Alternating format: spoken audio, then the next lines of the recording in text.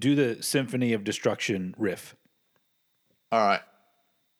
Da-na-na, da-na-na, dun-dun-dun-dun-na.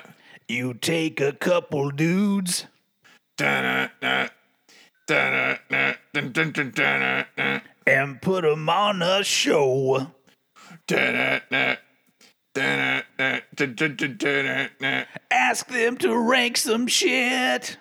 Da-na-na, da-na-na, dun-dun-dun-dun-na. Watch people's heads explode. Da-da-da-na-na, da-la-na-na-na. Explode. Da-da-da-da. Explode. That's his, Da-da-da-da-da-da-da. Just That's as far as I went. If I were better at what I did, I would have written a whole chorus and everything. But that's as far as I went, and I was like, that's good. So yes, ladies and gentlemen, welcome to Cranked and Ranked, where ranking is our business and business is good. Business did pretty well last week. That's true. The Megadeth ranking business is pretty good when it comes to a little show like us or like ours, because we're not. We haven't yet gotten to Joe Rogan size downloads. Maybe one day, who knows? Yeah. And then we'll have all kinds of corporate sponsorships and other goodies, and then people will be wanting to come on our show.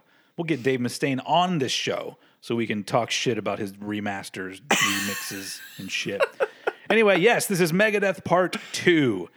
Where we're doing the top 8 Megadeth albums in our opinions. Although I feel like we're both trying to find that middle ground between what we enjoy and what is arguably good, better or worse about what they did.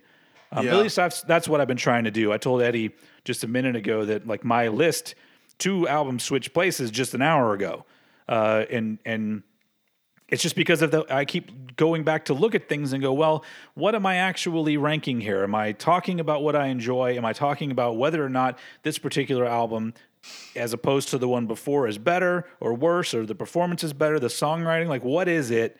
And then I had to switch some things around. So this should be an interesting and fun episode because we're going to be talking about some of my favorite albums of all time. And I'm assuming yours as well. Yeah, for sure. By the way, that's Mr. Eddie Sparks that's speaking right now. Yo, it's me. I didn't do intros. It's okay. This is part 2. People would probably have already, I don't know. Maybe I suppose they would have heard the first one if they saw part 2 on this. I would hope so, but I think if I was brand new to a podcast, I'd probably go for the top ones just to see, what they say about them. Although I find ranking the bottom ones more enjoyable. But anyway, so today's the top 8. Number 8 down to number 1. Let's jump right into it. You know what we didn't do last time that we normally do is we didn't talk about where we discovered Megadeth. And dude. And where I discovered Megadeth, it was around 1989 probably. And I may have mentioned this before. There was a television show on the USA Network called Night Flight. And Night Flight was this weird show that showed like kung fu movies and horror movies and music videos and just everything that they could think of. It was kind of a bizarre hodgepodge of stuff. And that was the show where I first started seeing metal videos. It wasn't Headbangers Ball. For some reason, I didn't catch on to Headbangers Ball until probably around 1990. When Ricky Rackman was already hosting, when I jumped onto that. But prior to that, all the metal I was seeing was on Night Flight, and I saw the music video for Anarchy in the UK. Yeah. And that was my first exposure to Megadeth. And I wasn't sold on it then because it's not the best cover of that song. And then I think what finally got me a little bit down the line was I think I saw the Hangar 18 video, and I think I've pretty much been a fan ever since then. How about you? For me, I first heard Sweating Bullets on Guitar Hero 5. Yeah. And yeah, pretty much I spoke to my uncle. I said, hey, I really like Megadeth. Have you got any of their albums? And he said, I've got the greatest hits. So he gave me the greatest hits, and I heard all of the songs on there. And that pretty much covered, I think it was from Peace Cells to up to Risk. And I just loved everything on it. But it took a couple years before, because I was really into Metallica at the time as well. So I was kind of way more into Metallica disproportionately to Megadeth. So when same here. Yeah, when I finally did click with Megadeth, though, I was like, oh my God, here's another whole ass thrash band that I can just really sink my ears into. But like, what was the other thing as well? I think it was just time. I think I knew about Megadeth for 3 years before I did a deep dive, but when I did, it was the right time for me, because I'd really, I don't want to say burned out on Metallica, but like by that point I knew Metallica inside out and I wanted something new. When it came to thrash, I was like, right, well, I know a decent amount of Slayer, but I want something a little less extreme. So I'm going to jump on Megadeth. So I did that, and that's pretty much how it happened. And just a quick little thing while before we get into things, I went back and I listened to the original pressings of these albums. Yeah. And I got to say, despite the fact I never really knew much different before, upon listening to them now, a good amount of these remasters took so much away from the originals, dude. Yeah, Well, initially it was the remixes / remasters. That one completely fucked with in varying degrees. You know, some albums completely fucked them up, and other ones, I just don't think it's as good. But then they actually did other reissues that were just remastered, and even then, those were brick walled all to shit. So there was clipping going on everywhere. That's the reason why I hate remasters, is because most of the time it's done by people that their one goal is just turning everything up, and most of the time it doesn't. Something dynamically doesn't work. Like there's a remastered version of Nirvana Nevermind where there's way too much treble. Like I'm just like, holy fuck, who would have approved of this? And so I had so many issues with remasters, especially with the Megadeth ones, that I've years later I've just come to the firm stance that if it's a remaster of an album that I love, I'll probably buy it. But I guarantee you I already have an original version of it, because I just don't enjoy remasters at all. I saw your video as well today on the Stomp 442 Anthrax reissue. Yeah, I agree. What the fuck happened to that? I don't know. And I honestly I really do think that it could possibly be that, Megaforce and Anthrax are basically just trying to pull a fast one and make a little money off of bootleg quality stuff. I don't want to give that. I don't want to blame them, but they had to have known. There's no way that those things happen and come out on a major outlet with all of these people talking about it. There's no way that they don't know. So it leads me to believe that they were just like, just put these out. People will order them, and then we can make a little money during the COVID thing. You know what I'm saying? Yeah, it could be. So anyway, but we'll get to Anthrax one day, which will be a total blast for sure. But today it's the second half of Megadeth, the better half. Well, I mean, there's as we said, there's no bad Megadeth album. I mean, and every album has something that I enjoy, but we're getting into the territory where there's so much good shit. So without further ado, let's go ahead and jump in with Eddie's number 8 Megadeth album. Okay, so my number 8 Megadeth album is Risk. Okay. There you go, everyone. Everyone that was waiting for for the last episode for Risk. Because like so many people, like Risk is the dead last album. And I'm all like, that is pretty ridiculous. But okay. So yeah. All right. So number 8 for you is Risk. Cool. So this is one of those where I had to go back and listen to the original to truly appreciate it, because my God, the remaster now is just so fucked to me. Like, there are sections of songs, especially on, like, I'll get to it, but track 3 into track 4, like Enter the Arena and Crush 'Em, they really fucked that, and I'll explain that in a moment. But yeah, Insomnia, they deleted the whole intro of that song. You know, I feel like what they tried to do with the remaster of this one is I know we've come into this one talking shit just like we did last time, but here's the thing. It was fine the way it was, you know, in retrospect. I'm sure he thought, shit, that one didn't go down well. And bear in mind, they remastered it 5 years after it was released, so not a lot of time have passed. No, but also they like the difference between the two. Like, you say what you want about the album, but I feel like you listen to the original mix, especially when you're talking about Insomnia. It sounds like a band that has a different idea, and here's the thing that they want to do.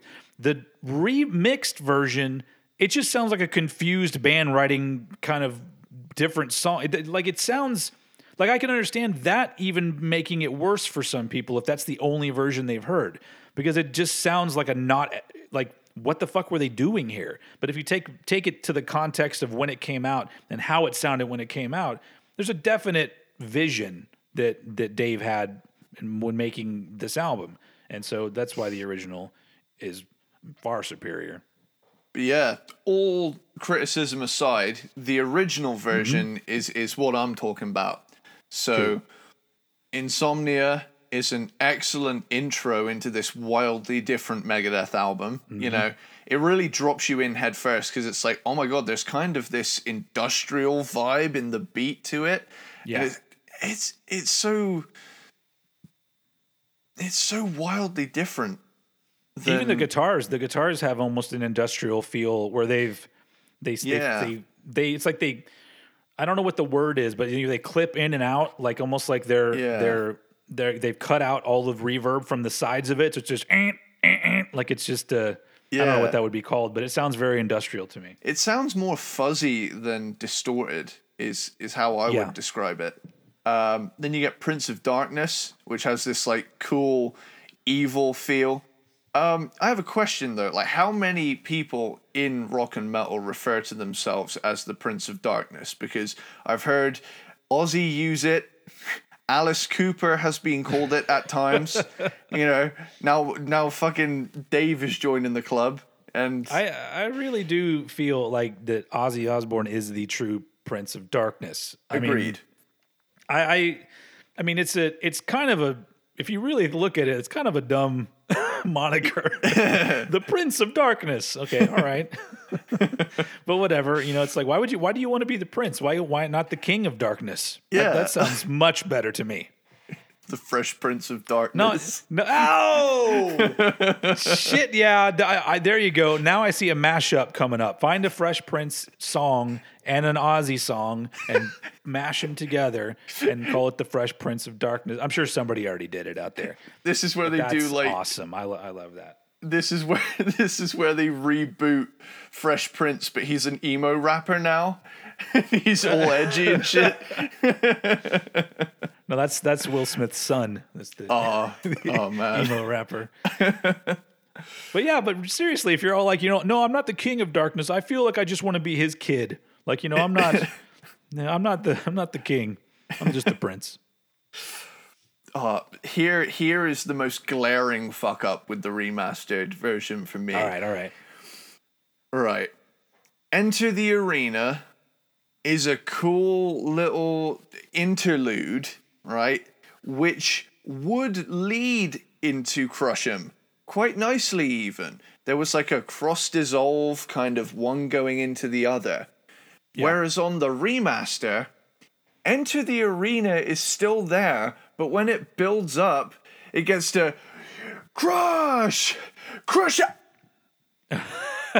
And then it just totally stops. And then the little like,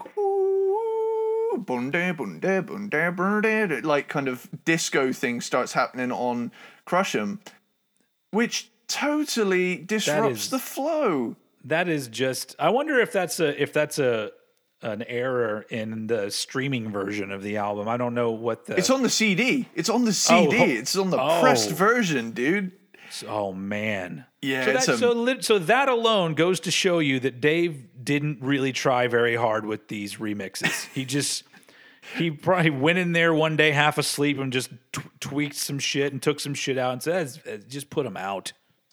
Like, if he was going to do that, it would have made more sense to just delete track 3 and move Crush 'Em forward a track. Yeah. Like when I hear that, I actually thought that was what the original did, and I was always like, that was kind of pointless. And just so everybody knows, the reason we're actually blaming Dave and not like the record company is because when those came out, the big deal was remixed by Dave Mustaine. So it was like, oh, these are going to be good. And they were literally the complete opposite of good. But like, again, remix and remaster aside, this album does have some seriously redeeming qualities. Like, considering the shit that it gets. Now, I gotta say, I love Breadline. Like, it's awesome. Mm-hmm. I'm genuinely glad that we got this album so that we could hear Megadeth do more of a rock album than a metal one, because they do this style remarkably well, in my opinion. Yeah. Despite having a history rooted in the thrash thing, they somehow seamlessly, in my opinion, did this transition through the 90s where they got less and less metal and more rocky. And then this one was the ultimate, final stand of that kind of era before they started backpedaling a little bit. Mm-hmm. Then you get The Doctor Is Calling, which is a cool, spooky track. I like that a lot. I'll Be There has an awesome sing-along outro. Wanderlust is their Dead or Alive. It sounds a lot like Dead or Alive, but in a good way. Ecstasy is a catchy poppy tune. No metal in sight on this song, but it's still fun. 7, to me, feels borderline Guns N' Roses towards the end. Like, almost like how Paradise City really erupts at the end with that, crazy solo kind of thing. Mm-hmm. And then you get the little duo, the little suite called Time. And Time, the beginning, is a somber and genuinely mature sounding track, which leads into Time, the End, which fittingly was the last track I listened to for these episodes. I actually had a certain order of albums. Yeah. So I listened to all of the later albums first because I was more familiar with the old ones and I wanted to make sure that I had all my notes down for the first episode. But it's a cool closer, especially the I see Kronos, like his eye. It's like, it sounds genuinely cool. The songwriting on this album is really good, in my opinion. Like it may not sound like quote unquote Megadeth, but like an album on its own, like people say that about a lot of albums. If a different band had made it, I think that it would have gotten a lot more respect because it's pretty damn good. Yeah, I agree. But yeah, that is my number 8 with Risk. Awesome. But so clearly I also like Risk, so much so that Risk is not my number 8. No, my number 8. So this is interesting. I guess these first couple aren't too interesting because it makes sense to me. But my number 8 is Cryptic Writings. So this is interesting though, because anyone that's listening to this, if you watched my Megadeth album ranking last year, the video version I did, Cryptic Writings was way lower on the list. Now it's in the top 8. And the reason why I moved it was because I started listening to like we talked about last time, like when was the band pushing things forward and doing things that seemed like they were following their own path? And then when did it turn to where they were just going backwards so they could become old Megadeth again and it doesn't sound as inspired? So in re-listening to Cryptic Writings, sure, I still have some gripes about it because I think some of it sounds kind of samey and some of the songwriting is not that strong in my opinion. But the stuff that is strong is really strong, and it sounds just in the going in order of Megadeth's, first however many albums, first 8 albums. This one, it just feels like the next logical step from Euthanasia, with kind of paring things down and getting more melodic than before.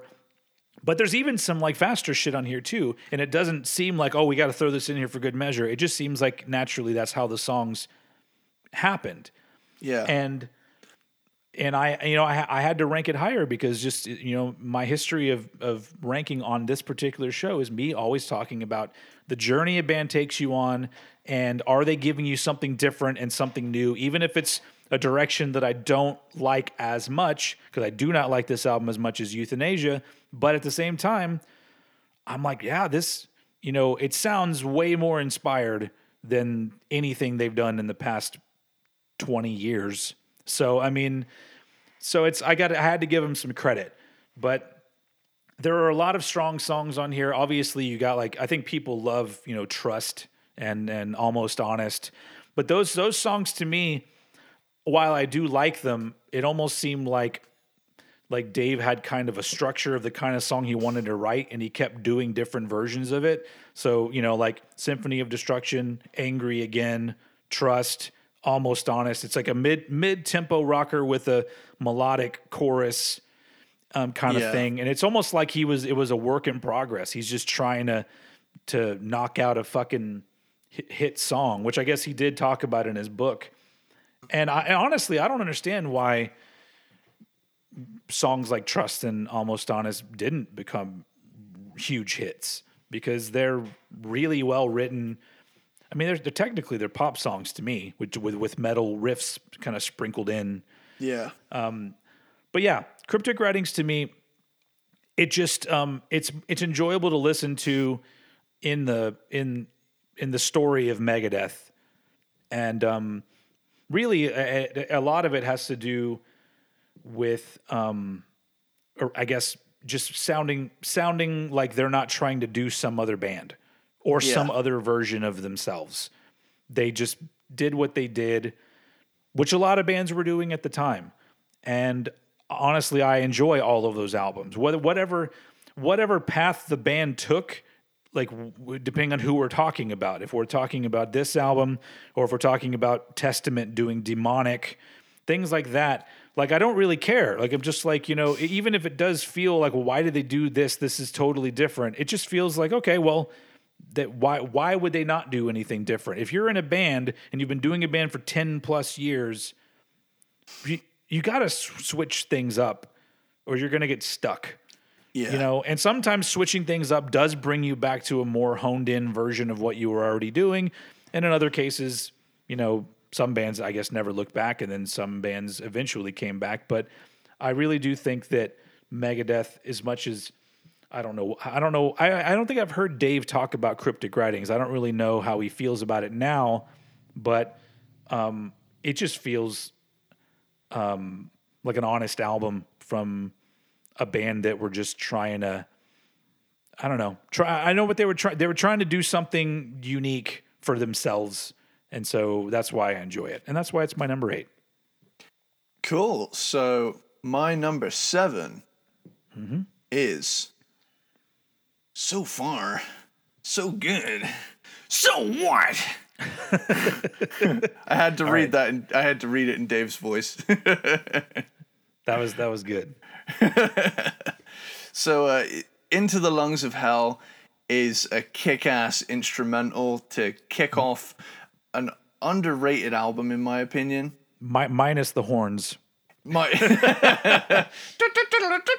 Another ridiculous choice in the remixed version is it this perfectly fine song. They had to throw in some horns doing the just like, and they sound fake as fuck. They don't even sound like real horns. So I'm told someone said that they're in the mix, but buried like right at the end of the mix. So they're in the original. You just can't hear them as well. Yeah, I think they're in there, but I could be talking out of my ass right now. But I've seen a few people say, "Oh, I think they were in the original. They're just buried because they thought it was a bad idea." I don't. I'll have to go back and really listen, but I don't remember them at all. I've heard that a lot. So anyway, in a way, I actually, I gotta say, like, when it comes to the remasters, I do get kind of a little smile on my face when I hear that, because it is kind of like it is kind of a ride into battle song, I can't lie. But, you know, it does sound silly, so I can see why, I do see why people can have a reaction to it.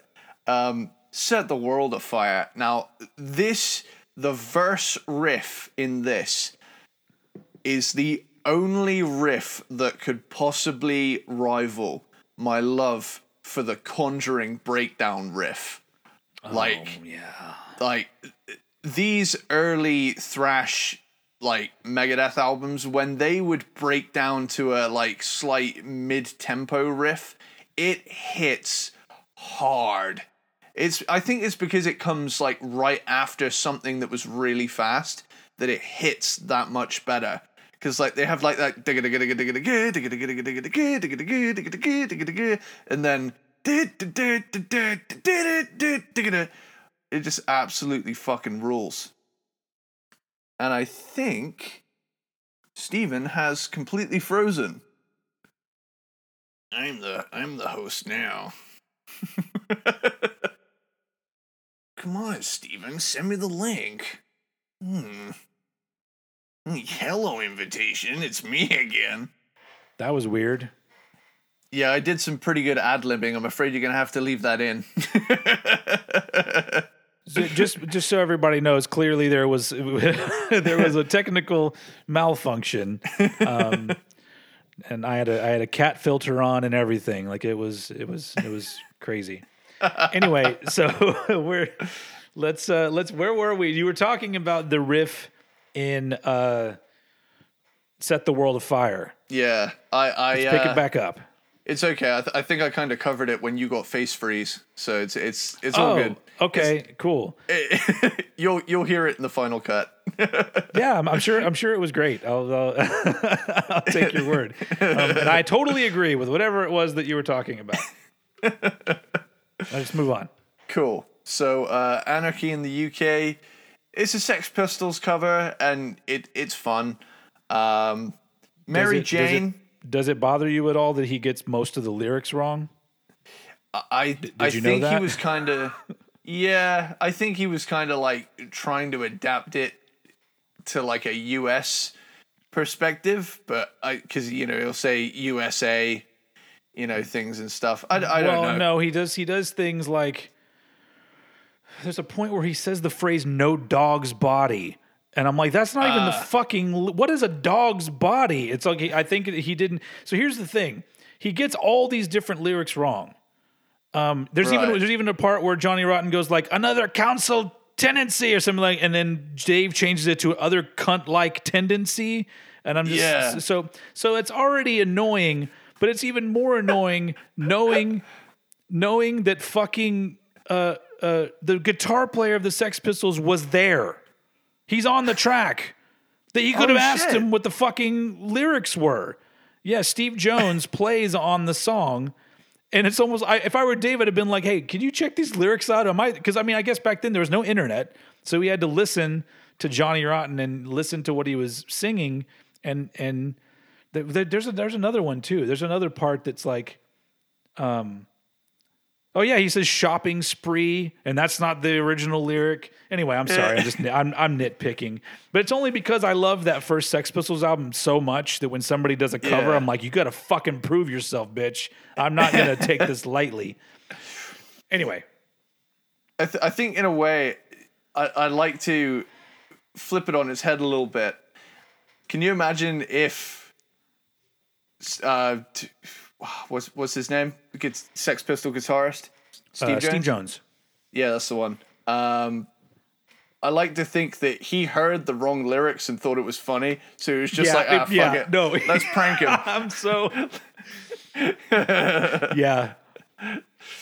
Yeah, this fucking American cunt is getting. I can't do a British accent. God damn it! It's okay. You get the pass. Yeah. I did call him a cunt. Although wait, no, he wouldn't call him a cunt because a cunt's not really an insult over there. It depends. It's a regional dialect. I feel like it's weird. It's two different terms for vagina, but I feel like if you call somebody a cunt, sometimes you're being loving. But if you call them a twat, it's always bad. Yeah. It's like no, that's the bad vagina. Yeah. All right, sorry. That's okay. We got we've got Mary Jane. It's got some melodic bits, some crazy bits. 502 is an awesome car chase song.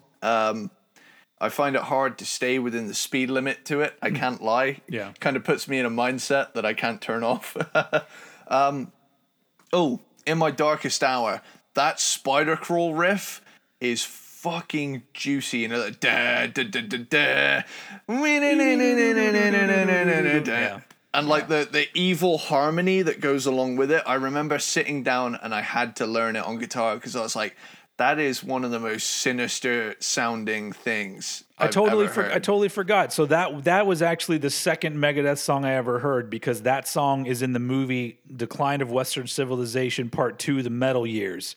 And when I was a kid, I was a young, like probably 10-year-old, 11-year-old kid, and I watched the fuck out of that movie. I thought it was amazing. I still think it's amazing today. So that was some of my early Megadeth was that song. Oh man. Liar is Angry Mustaine at his finest. You fucking liar. Yeah. Hook in Mouth is an anti-PMRC call to arms anthem. One of the best Megadeth songs in my opinion. I love that song. Yeah. And I love the closing line. I'm not a fish. Yeah. I'm a man. Yeah. Hook. It's so furious as well. But yeah, I feel like it's one of those, I think I've used this analogy before. It's a sandwich album. It's sandwiched between two highly successful ones, and this is like its kind of less successful filling. Yeah. But I think it was the production that screwed it. But in a way it's got its own charm to it because it's quite scary sounding when you put it on. Yeah. And I think I've seen people say that the artwork to this album is bad. I think in the same way that Killing Is My Business is creepy, the cover of this is terrifying because it's like a practical effect from an 80s sci-fi horror. Yeah, and in context with other album covers that were coming out at the same time, it's unique because everyone was doing paintings and stuff like that.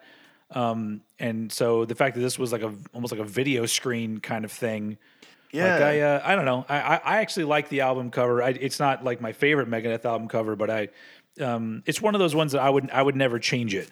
Like if if they were going to bring out a new version with a new cover, I'd be like, no, please don't do that shit. Just keep it the same, dude. Leave it alone, Dave. Yeah, that is my number 7 with So Far So Good. So what? Cool. So I'm trailing a little bit behind you with my number 7. My number 7 is Risk. From 1999, I believe that's when that came out, right? Risk. Yeah. So you said a lot of the things that I was going to say, and we talked about it especially listening to the original mix of Risk. It was, everyone says it was a risk making this album, but it's so much fun. It is an album that, like, this was also lower down in my list previously, but just taking everything into context and then listening to it again in order, I'm just like, well, I enjoy this way more than Cryptic Writings because they just went all in.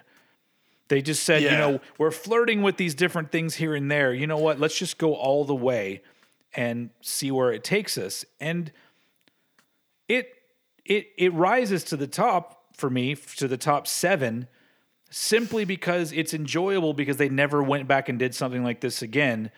And it's not bad. Yeah. There's literally nothing bad about this album. It's just different. Like I could say, like you, as much as you like Breadline has a little bit of cheesiness in it to me. Yeah, but I like cheesy. Yeah, especially that little guitar riff that plays after the chorus. That like that part, I'm like, holy shit, that's very, very poppy. But everything about this album, the way that it sounds sonically is so interesting. There's so many things going on in a lot of the songs, and it just sounds. There's an energy to it that comes from. I feel like I don't know about the whole band, but I feel like Dave was riding some sort of a wave of creativity where he's just like, this is taking me here. This is where I have to go. And can you think of another album from 1999 that sounds like Risk? Like I understand that it has elements of other things, but the combination of stuff that makes up Risk, there weren't a lot of albums that sounded like that. Yeah, I think this album would have been way lower down if he'd just copped out and hopped on the nu metal thing, but he was still doing... There isn't an ounce of nu metal on this record. And I think that's another reason why I like it, because by 1999, Korn were superstars. Yeah. And so he could have easily done that, but he didn't do that, and those are the kind of things that I enjoy, even though I don't like... If you literally are going to come up to me and hold Rust in Peace in one hand and Risk in the other hand and be like, get the fuck out of here with Risk. What are you doing? But on its own merit, it's good, and it gets so much shit. But I think it gets shit from... I talked about it in the last episode. The immature metal morons that...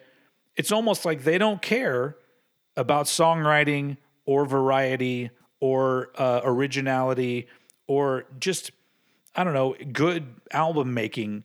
It just has to be fast and brutal and doesn't matter. It doesn't matter what anything else is. They're not listening to songs. It's just it's almost just like there's a really short checklist that the fans have, and then that's it. So like you could put out the shittiest straightforward fast metal album and they'd be like, album of the year, man, album of the year.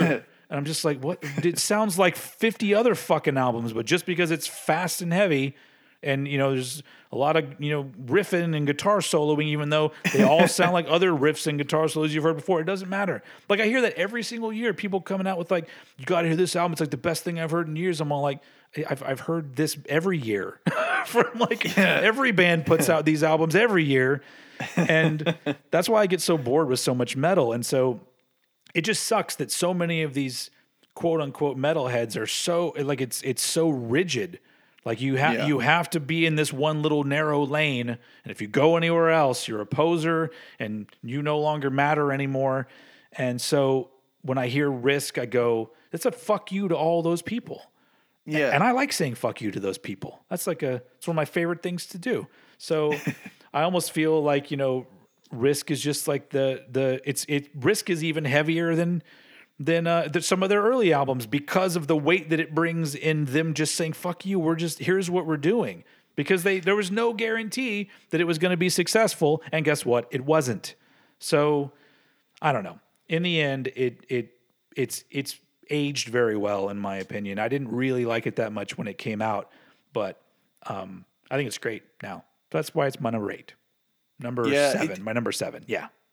I think you said it last time where Lars Ulrich said, I didn't get into the band to have fucking rules. Yeah. And that's so true. And I have the same mentality when it comes to music. I don't want a band to decide what they're going to sound like for the rest of their career on their debut. Yeah.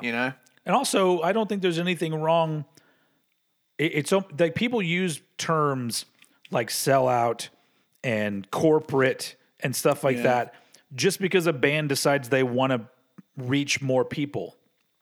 And if I was in a band, I would do the same exact thing. Especially when you're a band like Megadeth or, Metallica, Anthrax, whoever. Those bands that, had a number of albums before they started to go in a different direction.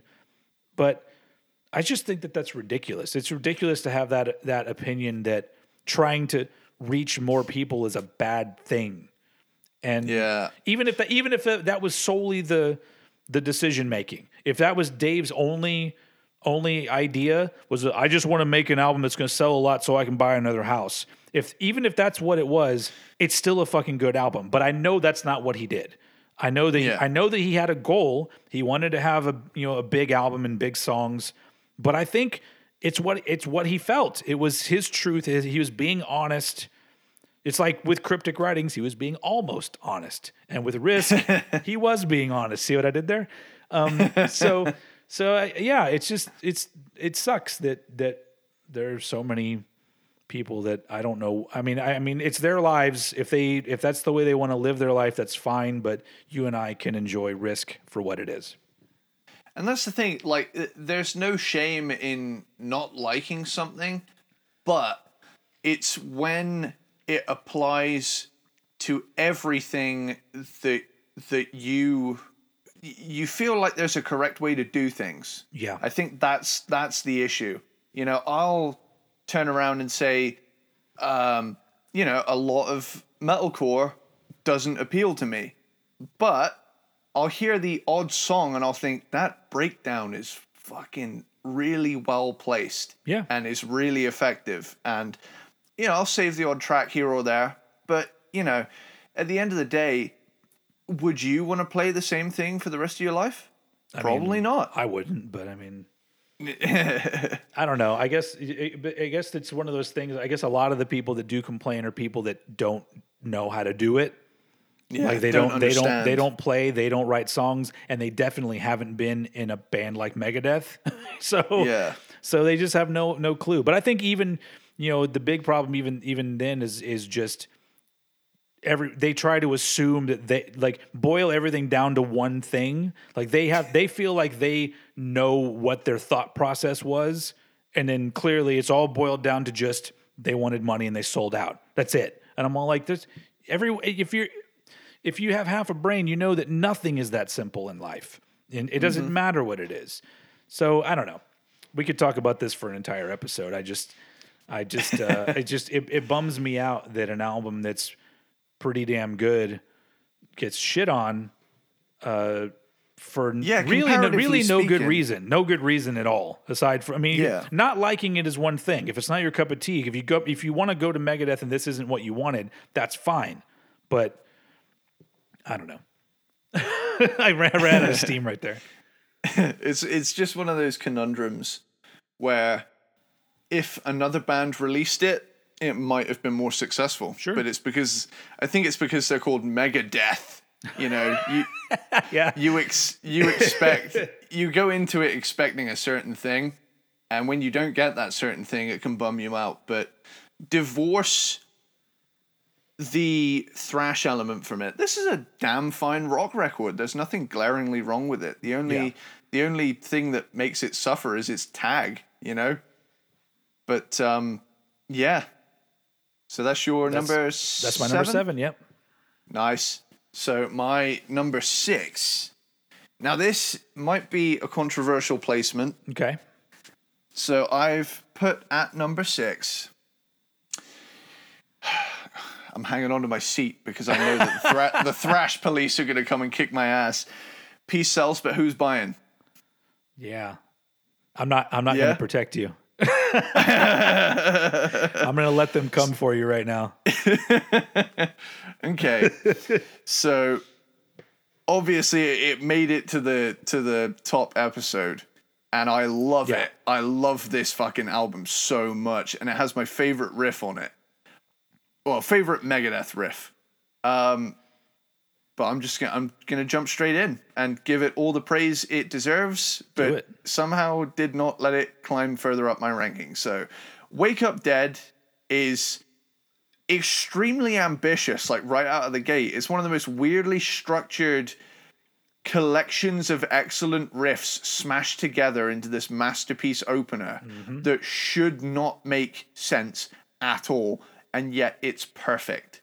Like, this is true creativity at its finest, because it's not following any of the rules. There's no chorus. I don't think any of the sections, once they've happened, repeat. And it's just such a fucking cool way to open it. And that like groovy riff at the end. Like, I love that. That's one of my favorite transitions ever. Yeah. Oh, it's so cool. The Conjuring has one of my top 10 riffs of all time in it. I'm assuming that we're talking about that. That's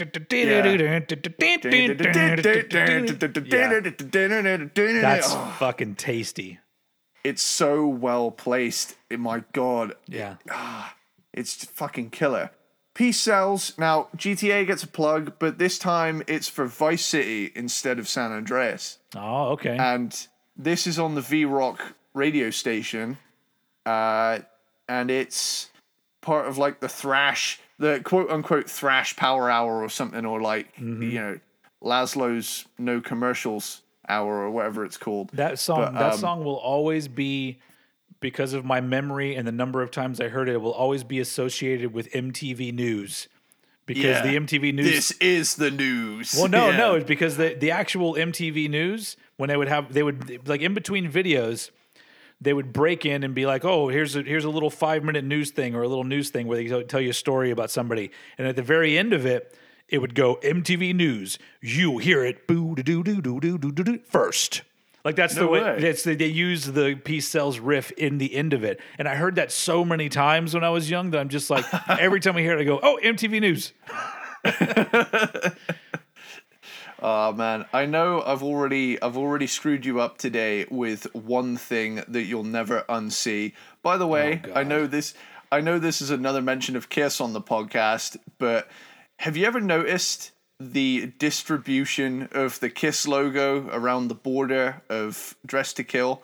Once you notice the one missing S from one of the Kisses, you will never unsee it, and it will bother you for life. Yeah, Eddie told me about it, and I grabbed my record and first went, I don't see any problem here, and then I saw it. It says Kiss all the way around the border, and then for some reason they ran out of room on one side, and so it's just Kiss with one S.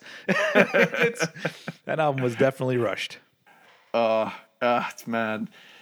This is the other thing that you're never going to unhear. Okay, let's do it. Devil's Island is a galloping, violent thrasher. And at the end, when they're going, Devil's Island! Yeah. I was kind of drunk when I was listening to it, and I heard it as nipple salad, and it fucked me up. Nipple salad! And yeah, good luck on hearing that. I'm just gonna try to forget that. I feel sorry for the listener right now. They're never gonna hear that the same way again. And then you get Good Morning, spelt good morning, as in like death. So like with a U in it, which is fucking edgy. Yeah. And then you get obviously Black Friday is the next part of it. Now this is the quote unquote fourth track half ballad on the album, and I just want to plug it here as well. This has one of the most recognizable lead guitar tones of all time. I've never heard this specific Chris Poland lead tone anywhere else in metal. Yeah. Like, it's got a certain feel to it that's unmatched. Definitely got to give some kudos to Chris Poland. That dude, amazing guitar player. For sure. And here is where he gets another little bit of credit he deserves. Bad Omen, the Pac-Man noise solo is one of the coolest things I've ever heard. That like descending lick where it's like, but it sounds weird. Yeah. It doesn't sound like he's picking it. It sounds, it sounds like Pac-Man just got. Is that Poland or Mustaine that does that lead? I don't remember. Either or, but the tone makes it sound that way, and it's fucking awesome. I ain't superstitious. Now, thrash bands in the 80s would do like novelty covers a lot. Yeah. Which is it, and this is a blues song played through a thrash rig, and it's pretty cool. The 80s were great for stuff like that. But my God, My Last Words still to this day is one of my favorite double kick runs to play on drums of all time. This song essentially taught me the triplet feel on the feet. The that is the song that comes to mind when I think about learning double kick. Like, and it burns your fucking calves by the end of it because it lasts so goddamn long. Oh, I bet. Oh yeah, Gar Samuelson is the drummer on this album, and he was insane, absolute madman. But yeah, it's an awesome album, but it's got 5 above it that I love even more. So I can't fault you for that. I don't agree with the placing, but that's the fun of this, is that we don't have to agree necessarily. But I am touching back again on one that you already talked about for my number 6. And this is one where the number 6 and number 5 actually just switched places earlier today, because I had to sit down and think to myself, okay, I'm trying to look at things from 2 different angles, one from what I enjoy and one from what I think is what's better or worse in regards to their catalog and the directions that they were going.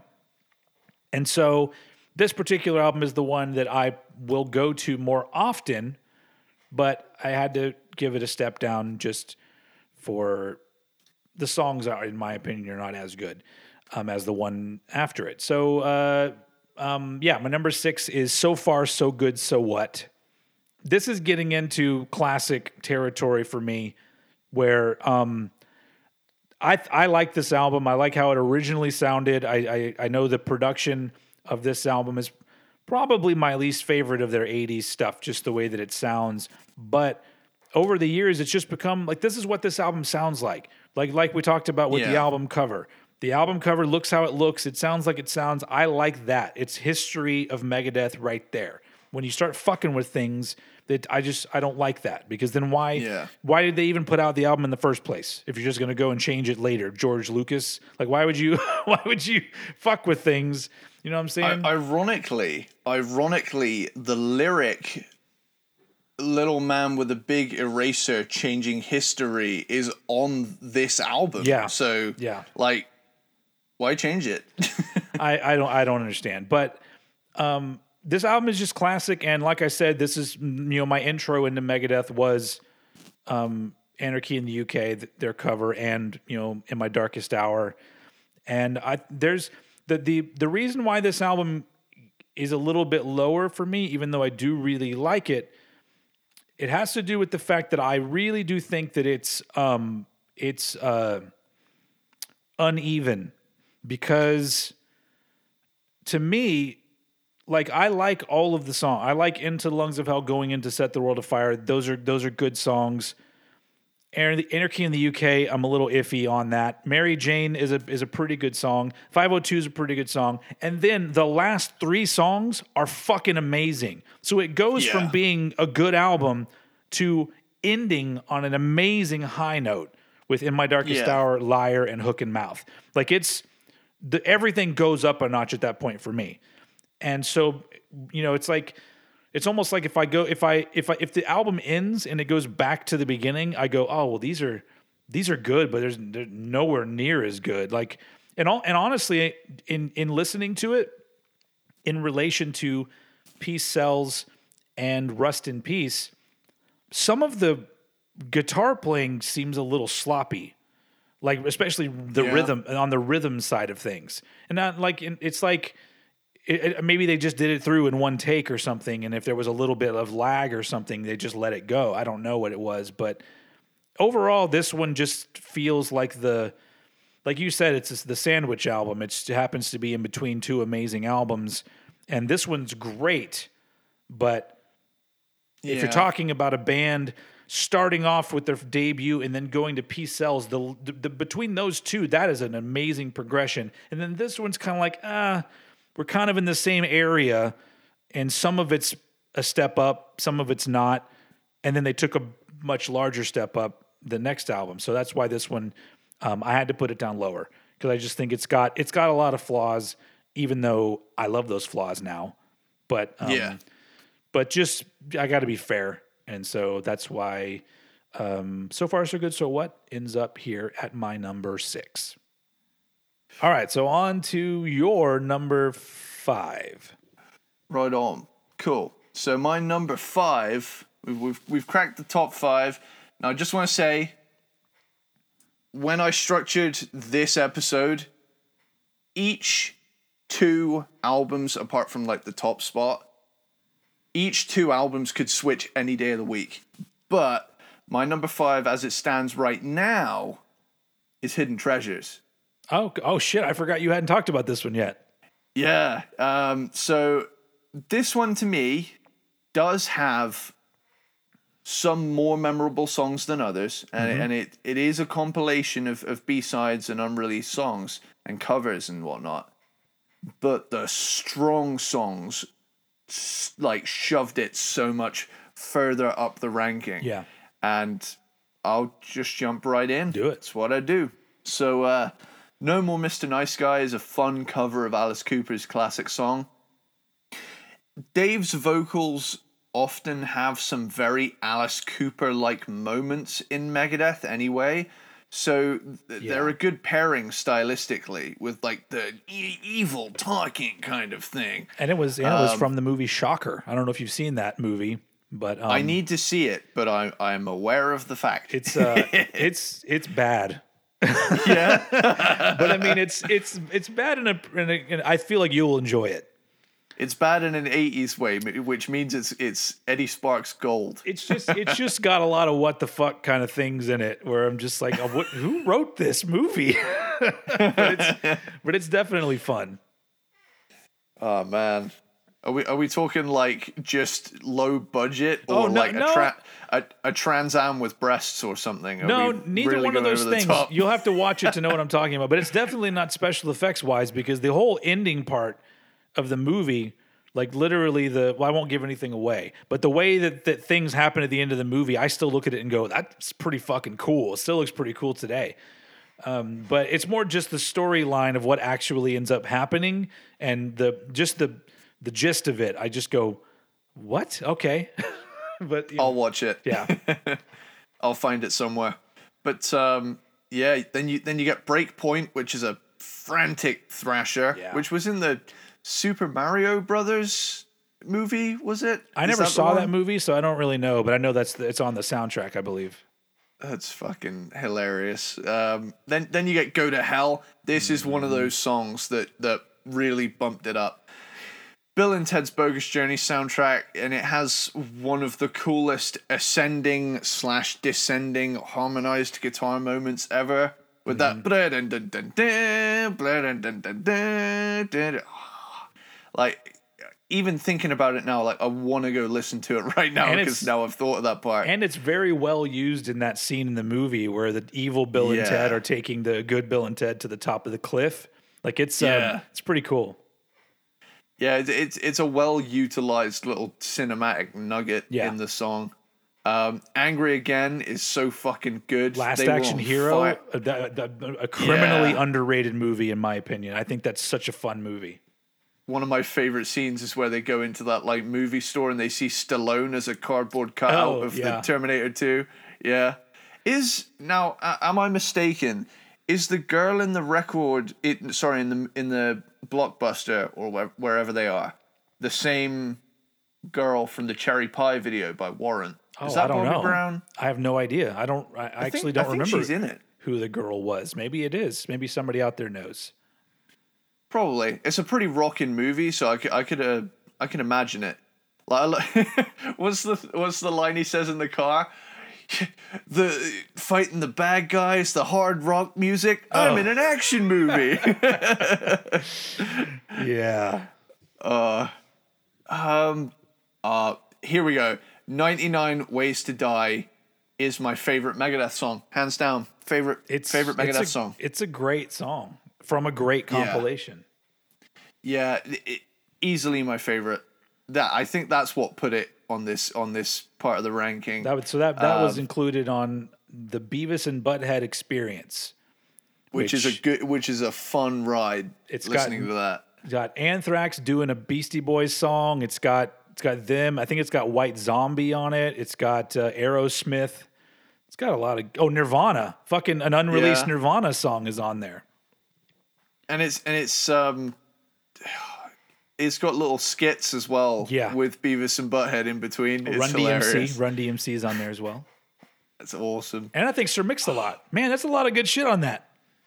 Yeah, I might have to listen to that after this episode. I got an OG vinyl of it. Like, they only released it in a picture disc form. You can get a newer version of it on picture disc. I don't know where you would look for it, but it's just cool because the side A has the cover of the album. Then side B is a picture of Beavis and Butthead in a dryer spinning around in a circle. So as your record spins around, Beavis and Butthead are spinning around in the dryer. So it's pretty cool. Oh, man. Their cover of Paranoid, I have to hand it to them. It's my favorite cover of Paranoid because of that little blooper at the end of Nick continuing to play the song on drums, and you just hear Dave in the mic, Nick. And then you get a little bit of the real Dave coming out there. Yeah. Then you got Diadems is a cool song, strange but cool. And then Problems is another fun Sex Pistols cover. But yeah, that is Hidden Treasures. It's a compilation of a bunch of badass album quality songs. And I think people will be happy we included it too, because when I did my original ranking, I didn't include it because it's not a full-length album, and people were like, what about Hidden Treasures? And I was like, all right, well, now we got it. Now we talked about Hidden Treasures. We have filled the void. Cool. So moving on to my number 5, this is the one that switched places with So Far, So Good, So What, because I went back to listen to it, and I was just listening to the songs and the songwriting and the performances. And once again, I feel like this is kind of an underrated album. My number 5 is Euthanasia. Ooh. And honestly, like I said, if I have So Far, So Good, So What and Euthanasia in front of me, I'm going to listen to So Far, So Good, So What pretty much every time. But I got to hand it to them with Euthanasia. Just like I've said, the progression of what they were doing from Countdown to Extinction to this, I don't like this album as much as Countdown to Extinction, but something about this album that it feels like they took so much care with crafting the songs, and it wasn't in a technical thrashy riffy kind of way. It was in a melodic kind of way. And honestly, this has the best Dave Mustaine vocals of any Megadeth album to me, because he sounds great in his range. It's like I was saying, he can't do it anymore, unfortunately, but he used to be able to do this lower stuff and then this really high stuff. And I think the really high stuff, he got great at it around Euthanasia, where he just sounded like a good singer to me. And it's got so many, it's interesting because it has a very mainstream quality to it. But if you're really listening to the songs, they're none of them seem like they were made to be radio ready. Maybe Train of Consequences has that vibe, but most of the other ones, they don't really feel like they could have been played on the radio. Maybe a Tout Le Monde, but that ended up being another single from it. But everything else, I love especially the chorus of Elysian Fields, just the way that sounds. Elysian Fields, and then you have the other harmony with it. Like so many interesting choices when it comes to that, and it just to me, Euthanasia just sounds like a band who have matured and know what the fuck they're doing, and they're just like, don't worry, we got this, and they just write these really great songs. So this comes lower down on the list than other ones for me because there's not as many exciting moments. It's all really good, but it's a little bit all too mid-tempo for me. Like it rarely gets faster or even slower. It all seems to be in this same sort of area tempo-wise. And that's the thing that drags it down because it doesn't feel like there's enough variety, even though the songs that are on there are really strong. And so, yeah, I think that this, honestly, if you're talking, I've said this before, if Megadeth and Metallica had both stopped making albums in the 90s, like let's say that they stopped here. So when did this one come? When did Euthanasia come out? Euthanasia was 94? 94, yeah. Okay, so let's say that they put out Euthanasia and then Metallica puts out Load and then they both break up. I would say Megadeth won that. Between the two albums, I think Euthanasia is a way stronger album than Load. Agreed. And I share the same sentiment. So it's interesting to think about these two bands that, maybe, in certain ways they were battling it out, but with fans, they definitely battle it out. But if you take it right then, Metallica is my favorite band of all time, and I love Load, but coming at it from a critical, viewpoint with songwriting and production and just overall presentation, I'm like, man, Euthanasia is just a better album overall. And so it's interesting to me. So that's why I think it's just underrated. Here is probably my hottest take as a huge Metallica fan. Metallica is also my number one favorite band. But I'm going to have to say, with the notable exception of the Black Album, I think Megadeth won the 90s with the quality and quantity of output. Oh, yeah. Yeah. Like, comparatively speaking, Metallica killed it in the 80s, like, fucking hands down. But if you lump the Black Album in with that, like, first 5 album era, because I still feel like, people say, oh, they changed on the Black Album. I still think the Black Album has that classic vibe to it. Whereas when you get to Load, it's where I start to see some cracks in there. I hate it. But, yeah, I feel like you've got a point because I do think that there's a lot. It's still, the Black Album is still very heavy and does have a lot of metallic elements. I almost feel like with the Black Album, they still have one foot in their old stuff and the other foot in this newer stuff. But then with Load, they've completely stepped over onto the other side.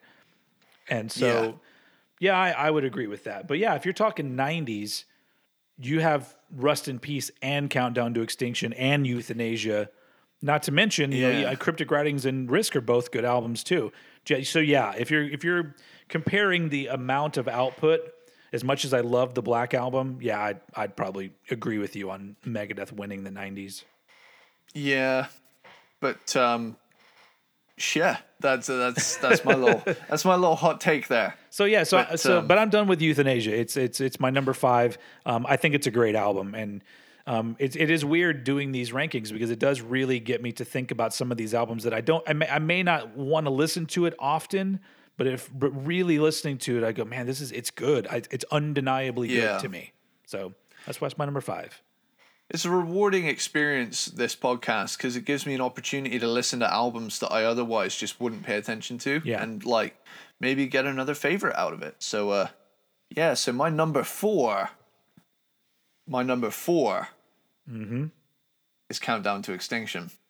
Wow, this is not going how I thought. my Megadeth list is possibly it's definitely up there with one of the most surprising, but. We've got Skin of My Teeth opens this bad boy up. It's a badass, hard-rocking, fun metal track to open up the record. I don't think there's a better opener on this album. Symphony of Destruction is iconic as hell. That bass line is ace. Just that dum dum dum dum it's so simple but so effective. And like my little flip up last time with saying David Ellefson is on Endgame, which he isn't, Megadeth's bass tone choices are underrated because they just fucking rule. Yeah.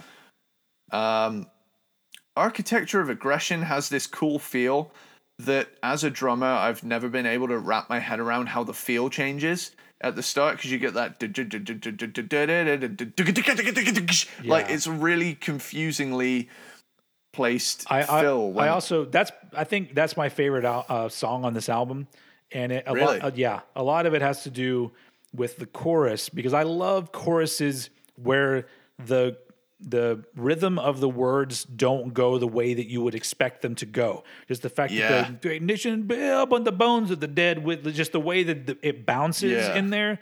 I'm just like, man, that's an amazing songwriting choice right there. And then, of course, it's really cool always to sing along to the praise your architecture of aggression. But I love that song. It is a badass chorus, and it's almost not that it is, but it has like, it would sound good as like a rap in that kind of bouncy feel, like you say, like great nations built from the bones with the dead. Oh yeah, I could see that. I just love that kind of shit. I just love any band that surprises me with some element of their song. Usually it's going to be vocally, because it's easy to write something that just goes right in with the riffs that you wrote, and when you don't do that, I'm just like, that's fucking great, because I don't know, that's just great songwriting. Yeah, For Closure of a Dream is just a great slower heavy metal song. Sweating Bullets was my favorite for a while, because it was my introduction to Megadeth through Guitar Hero 5, and I fucking loved it then and still love it as immensely now. And This Was My Life is a cool but immensely melodic, hooky song. Yeah. It's like the riff in the chorus is so melodic, but everything going on, it still has that heavy feel, but it was such a shift. Countdown to Extinction, like the title track's lyrical themes actually earned Megadeth the Humane Society's Genesis Award, making them the only metal band to be given this honor. Fun little fact. High Speed Dirt is badassery personified, and the little acoustic solo part, like, is a nice touch that I always look forward to on this album. Like, when I get about 3 tracks in, I'm like, are we at that like cool acoustic solo part yet? Can we get to that part? I love that. Psychotron, silly but fun. Captive Honor, strangely structured track, and your soul better belong to Jesus, because your ass belongs to me. Ashes in Your Mouth is a killer choice for a closer, and the harmonized guitars give me goosebumps every time. That's an amazing album closer. Yeah, and I know we shit on the remasters, but I gotta hand it to the little bonus track, Crown of Worms, which is a fun track to listen to. And I didn't realize for a while, because Countdown, outside of the Greatest Hits, was the first album I bought. And it was before I knew it was remastered or anything like that. This was before I realized that the little spine makes up a photo of Vic Rattlehead's face. That's the main reason I bought the. You're a big fan of that. You're a big fan of the spines making a picture. Yeah, I've got 3 of those. I've got Iron Maiden, Judas Priest, and Megadeth.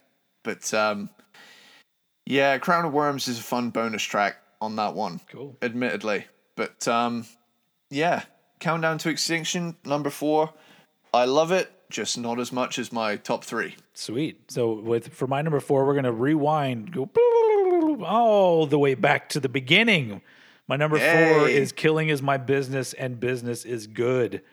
And this album is just so fucking good.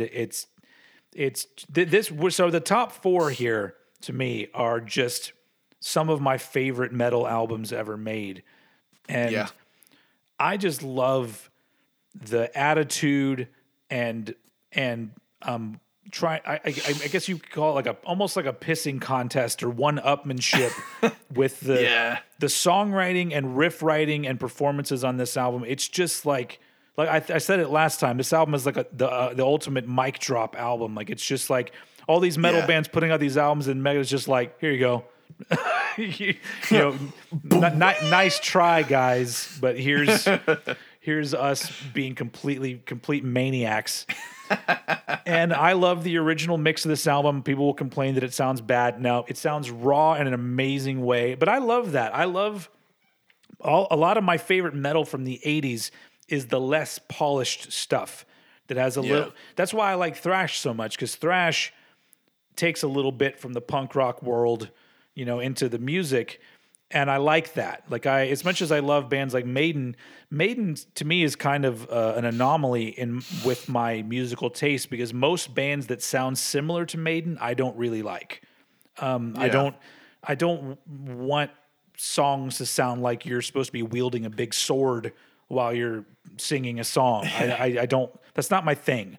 So, but your favorite era, if I remember correctly, is the Paul Di'Anno era anyway, which is as raw as Maiden would ever be. Yeah, that's why I love those albums, because it does, as much as they won't admit it, have a punky quality to it, and I like that. I just like the rawness.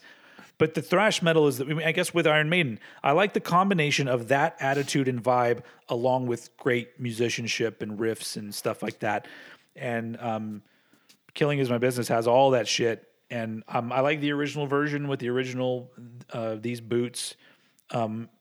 It's the only cover song that they put on an album that I actually enjoy, and I think it adds to the album. The next 2 albums, the cover songs, I'm like, you can get rid of those. But this one, this is just the beginning of it all. Like, and it's just like when you listen to this album, and then you think that 10 years later, they would be gearing up they would be doing, Euthanasia would have happened 10 years later. That's fucking insane. That is a progression of a band right there. And that's how you fucking do it. Like, you don't get complacent with your shit. But just because I enjoy where they ended up going does not mean that I don't fucking love where they started. And this, man, it's just it's like a fun ride of an album that never gets old to me. And there's still riffs all over this album that I go, I don't even really know how to play that. Which, funny enough, the one that everybody brings up is the main riff from Rattlehead, and I'm like, that's not that hard to play, guys. Yeah, that's as long as you can get if you can pick fast, which I can do, the rest of it's pretty easy. But just that Love riff anyway. To Death. Now that's a fucking hard riff to play. There's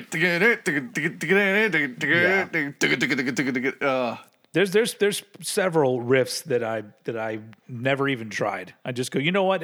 And that's the weird thing. Me as a musician and a songwriter, there's a part of me that doesn't want to go past a certain area. Like, I have a sweet spot with songs that I write and music that I play, because I love still being able to listen to things like that and watch guitar players and go, that's fucking amazing. Because I feel like it'd be boring to be like, I could fucking play that. I could do that. Yeah. But I can't do that. And for some reason, that just makes it so much more enjoyable to me. I don't want to learn how to play those songs. And I never will. I'm too old to do that now.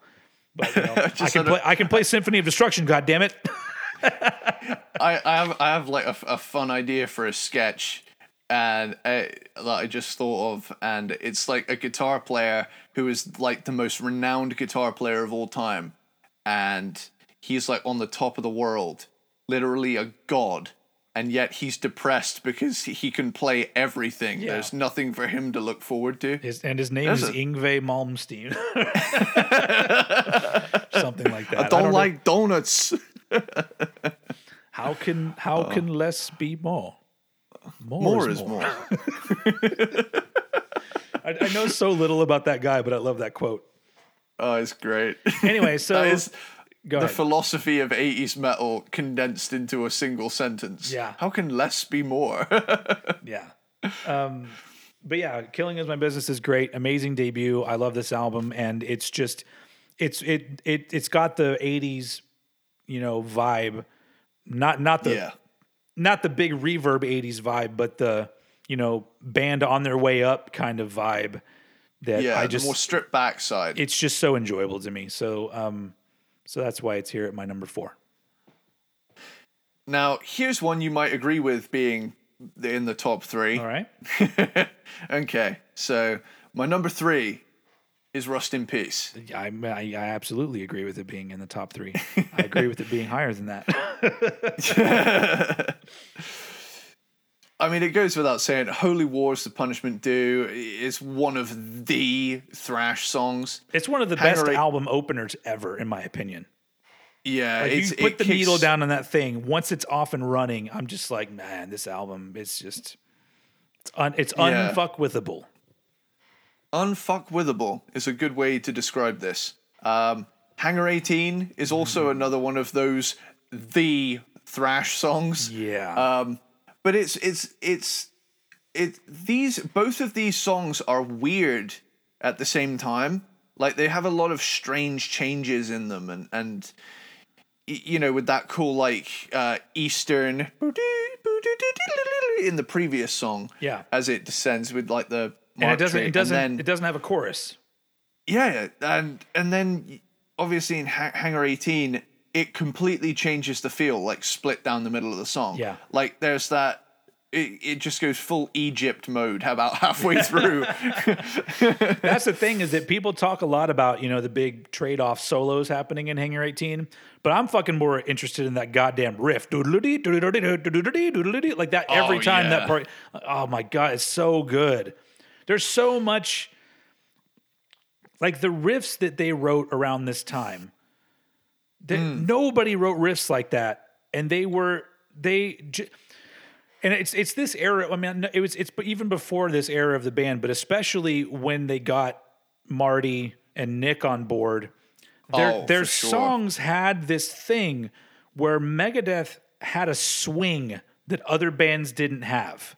Yeah, there's a swing to it that's so cool, and they don't really do that anymore. Unfortunately, it's been years since I've really heard the Megadeth swing, but man, it doesn't really happen much anymore. Occasionally it does, but it's pretty rare. But man, that songs like Hangar 18, the end part of that, just the way that riff, it's so good. It's almost like a rhythmically precise swagger. Yeah. Like everybody's in time, but everybody's in time with the same swing. Yeah. So nobody is like remotely off, but they're all just rock and rolling. It's a cool way to put it. Really. And you watch there. You can find it online if you search Megadeth performances from 1990 and 91 too, especially when they went on like the Clash of the Titans tour. This lineup of the band, so fucking amazing. Like literally four of the best musicians just playing these great songs, and they play them faster than they are on the album. But every time I just, I go back and watch this one performance from them from that time period, and I'm just always looking and I go, this is literally as good as it gets when it comes to metal performances to me. I just want to give a little bit of love to the late Nick Menza. Hell yeah. I don't think I ever saw a Megadeth performance where he wasn't smiling his ass off the entire time. And he's a drummer who's not only an amazing drummer, but he's fun to watch also on top of that. Yeah. You knew that he loved what he did. Because totally. I've never seen him play without at least a big old cheesy grin on his face. Like, you can't see it right now, but I'm smiling my fucking cheeks off, and it's like, but it's in a way that's kind of how he went out to put a positive spin on such a tragic end. Yeah, he died on stage behind his kit. Yeah. And he died doing what he loved. Yeah, I mean it's unfortunate. It's also unfortunate that he didn't nothing big happened for him after Megadeth. Yeah. Like, honestly, as much as I love him as a drummer, what band was he in after Megadeth? Was there one? Let's do it. Let's do one of our famous live To the researches. internet! Okay, here we go. Okay, so he played on Roads Into the Future in 1986. He played on all of the Megadeth albums up to Cryptic Writings. Gotcha. He did play on Marty Friedman's solo albums, so Scenes, Introduction, True Obsessions. He did a project called Mensa, called Life After Death. Oh, I don't think I've heard that. Memorain, Reduced to Ashes, Von Skeletor, Injection of Death in 1988. That sounds cool. Oh, that's prior to Megadeth for him. Yeah. Delta Naught EP in 2011, and Sweet Eve, The Immortal Machine in 2016, which was the same year he died. Okay. If I remember. But literally, when it comes to Megadeth, like, he literally came in, did 4 albums, and fucking nailed it, man. Yeah, he sounds great in on all the records. But yeah, where was I at? I'm at Take No Prisoners. Oh, that one's great too. Oh, it's a song actually that I almost broke my finger playing on drums. I actually hit my own pinky during a really fast fill. And bear in mind, for those that don't know out there, drumsticks are fucking hard. They're built, they're made to hit something. And I know that you're probably thinking, well, duh, it's a piece of wood. Yeah, no, this thing is not a twig. It is fucking perfectly made to hit shit. And when you do, especially playing shit like this, my God, it hurts. There are so many ways to injure yourself being a drummer. Just in playing your instrument. One of my favorite things that happened, I mean, it wasn't, probably one of his favorites, but I was in a band I've been in several bands, but there was a band I was in the early 2000s, and our drummer, one day at practice, there's a part of the song where he does a little fill and he goes and does a cymbal clasp and a crash and a mute. Like, he grabs the cymbal. And he did it right at the right angle to where the cymbal went in between his thumbnail and his finger, tearing it off of his skin. Not the entire nail, but he just stops. He's like, holy fuck, and I'm like, see, that's what I'm saying. It's so dangerous being a drummer that you could just literally rip your fucking nail off of your finger with a cymbal. Jesus Christ. I thought you were just going to tell me he was playing with a broken cymbal, and when he choked it, he grabbed the broken part. No. He had good equipment, but he just went at the right angle and hit it hard enough to where it knocked his nail off of his finger a little bit. Like, he was... All right, that's it. I'm swearing off cymbal chokes for the rest of my career. Practice was over that day, needless to say. Shit. I've also kneecapped myself a few times with a stick. I've gone to hit the snare and missed it slightly and hit myself in the knee, which also hurts like hell. I had to stop mid fucking song because I just screamed loud as shit. But yeah, drumming is a dangerous profession. So yeah, it's a badass song though. And my favorite part of Take No Prisoners is that David Ellefson bass fill, that which that's one of the songs on the remixed version that suffers the most, because the redone backing vocals on the Take No shit, it's like, I don't know what they did, but it sounds horrible and cheesy as fuck, and I don't know why. That was one of the things that made me hate that so much, because it already sounded bad. But then all of the like, for those of you, unfortunately, if there are some of you out there that you've only heard this remixed version of Rust in Peace, I feel very sorry for you, because you don't know the album. It's the worst of them. Because they even replaced the vocals with what I think is him just re-recording the vocals then, and it doesn't sound as good. The mix is all fucked up. I still don't understand what he did. Why did he go in and fuck up the albums? It's not just that. It's like the drum sound is weak, especially an album like Rust in Peace. To me, it's one of sonically speaking, one of the best recorded albums in my opinion. Just the way that it sounds is perfect to me. And I guess if you're younger, well, I mean, not you necessarily, but some people who are younger who like a more modern approach to the sound, I could see why maybe this doesn't sound good, but man, it's like, I don't know, dude. Like I was only ever exposed to the remix version, and then as soon as I heard the original stacked next to it, it is night and day. Yeah, it's taking a masterpiece and making it into a masterpiece of shit.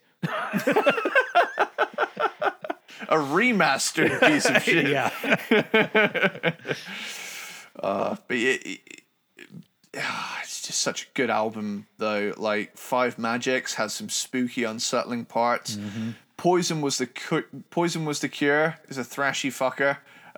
Every time I read that title, though, it's like I read it as Poison the band was The Cure the band, and it's like I have this like weird alternate reality moment where I'm like, no, they weren't. or it's just a Halloween show where Poison plays all Cure songs and dress up like The Cure. I'd pay good money to see that. Lucretia is another barrage. That's another one of those swing songs. The way that moves got so good. Yeah, it's just a barrage of great thrash metal. Like Tornado of Souls is such an iconic song. Yeah, awesome, catchy, and a killer in the solo department. Like Marty had this way about him where he could make shred so melodic and interesting. Like, it's one thing just getting out there and just wanking your guitar off. It's another placing every note where it needs to be for the optimum effect. Now that is what truly impresses me. Now Dawn Patrol is weird in the best of ways. It actually, I don't know how deep you are into the Metal Up Your Podcast lore, but Dawn Patrol became a running gag because they did this series called Explore the Big Four within the podcast. Yeah. And when they heard Dawn Patrol, it became this like running gag that they would like every time it came up, it's just like a stupid inside joke they do. We end our lives as moles in the dark of Dawn Patrol. But the bass riff is so kick ass though, like my favorite thing about that is that I feel like Dave can't decide whether or not he wants to do a British accent or not. He so wants to. Because sometimes it doesn't come across very well, but then he gets to that, as I read a epitaph. Yeah. I just love that, like, how he, like, breaks out those, like, our environment was wrecked. Yeah. Like, he goes back to the US feel. It's funny. It's a funny song. It's one of those things that I think, picking it apart, it's like, why is it there? But it's been there ever since I heard this album, and so I'm like, it has to be there. It's just the way that it works. That's the thing. Thrash bands back then really had it. I mean, thrash bands in general tend to have a sense of humor about what they write. Yeah. A lot of the time. So, like, to throw on a, like, fun, out of character but somehow fitting track like Dawn Patrol. It's like how on the first Nuclear Assault album there's a cover of the Mr. Softy theme.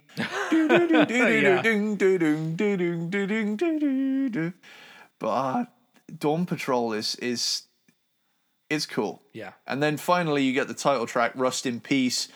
Polaris is an awesome way to close out this classic album. Mm-hmm. And I love how it like blends Dave's high vocals with his like kind of rant kind of stuff, like bomb shelters filled to the brim kind of thing. And also, like, one of my favorite Megadeth lyrics is rotten egg, air of death wrestles your nostrils. Like, that's just a fucking great line. I actually thought it was rots out your nostrils for years. Oh, it's wrestles your nostrils, yeah. Like, the wrestles part makes it even more interesting. Yeah. It's like, yeah. But yeah, number 3, Rust in Peace. It is unfuckwithable, like you say. It's badass. Yeah. And I can't wait for all the hate mail for my 2 above it. So yeah. So that's not my number 3. because I love Rust in Peace a lot. So you guys probably have an idea of where it's going. But my number three, this was number three and number two, another ones that they could go either way for me. But in the end, I decided to go with number three being Peace Sells, but Who's Buying? And I don't have anything. I mean, we're getting into these territories where everything is so good. Like the only thing that takes away from Peace Sells is I don't think that I Ain't Superstitious is very good. I think it's good, but in comparison to the rest of the album, it kind of drags it down a little bit for me. But we already talked about this before with the riffs in this album. Just the ending riff in Wake Up Dead, and then the middle riff in The Conjuring. Peace Sells as a song is just an absolute classic. It's pretty, it's an iconic Megadeth song. But every song has just got so much great shit going on. But also the reason why I think this album is so great is the same reason why I love Ride the Lightning so much, because the progression from the first album to the second, to me it's miles ahead. Where they proved themselves, which is like what all the great bands. That's always, anytime I hear a band put out a first album that's really good, I'm all like, I'm not a fan of yours until that second one comes out and you show me what you're going to do. Which follow that shit up. Unfortunately, nowadays most bands just put out 2.0 of the same thing that they already put out. But Megadeth did not do that. Sure, there's still elements. There's still this sort of acrobatic kind of riffing going on in this album, but it's way more sophisticated songwriting-wise. And like we talked about, there's some odd song structures and stuff and odd choices here and there, but it sounds great. And they really did right out of the gate, especially, with their first album, but then especially going into this, they set themselves apart from the other thrash metal bands. And really, I think that's the thing that made that period of thrash metal so good, because every band, for the most part, up until the late 80s, all of a sudden, a whole lot of bands that sounded similar started coming out, which I do enjoy most of those bands. But especially when you're talking about the big four, those four very quickly figured out who they were and did not just play the game and make the shit everybody else was making. The big four are the big four because they were very unique and very successful. And there are other bands from that time period that I think, also had their own thing going, but I think none of them were as unique as what the big four were doing. I realize that the big four term is overused, and a lot of people think it just has to do with album sales, but I really do think that as much as I love, Exodus and Overkill and bands like that, they don't sound as unique to me.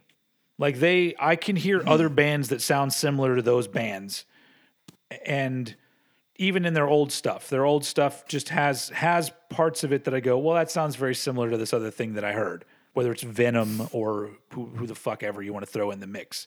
But with albums like Peace Sells, it's a band that's just like, we're miles above all these other motherfuckers, and we're proving it not just by being amazing musicians, but by creating an album that you haven't already heard.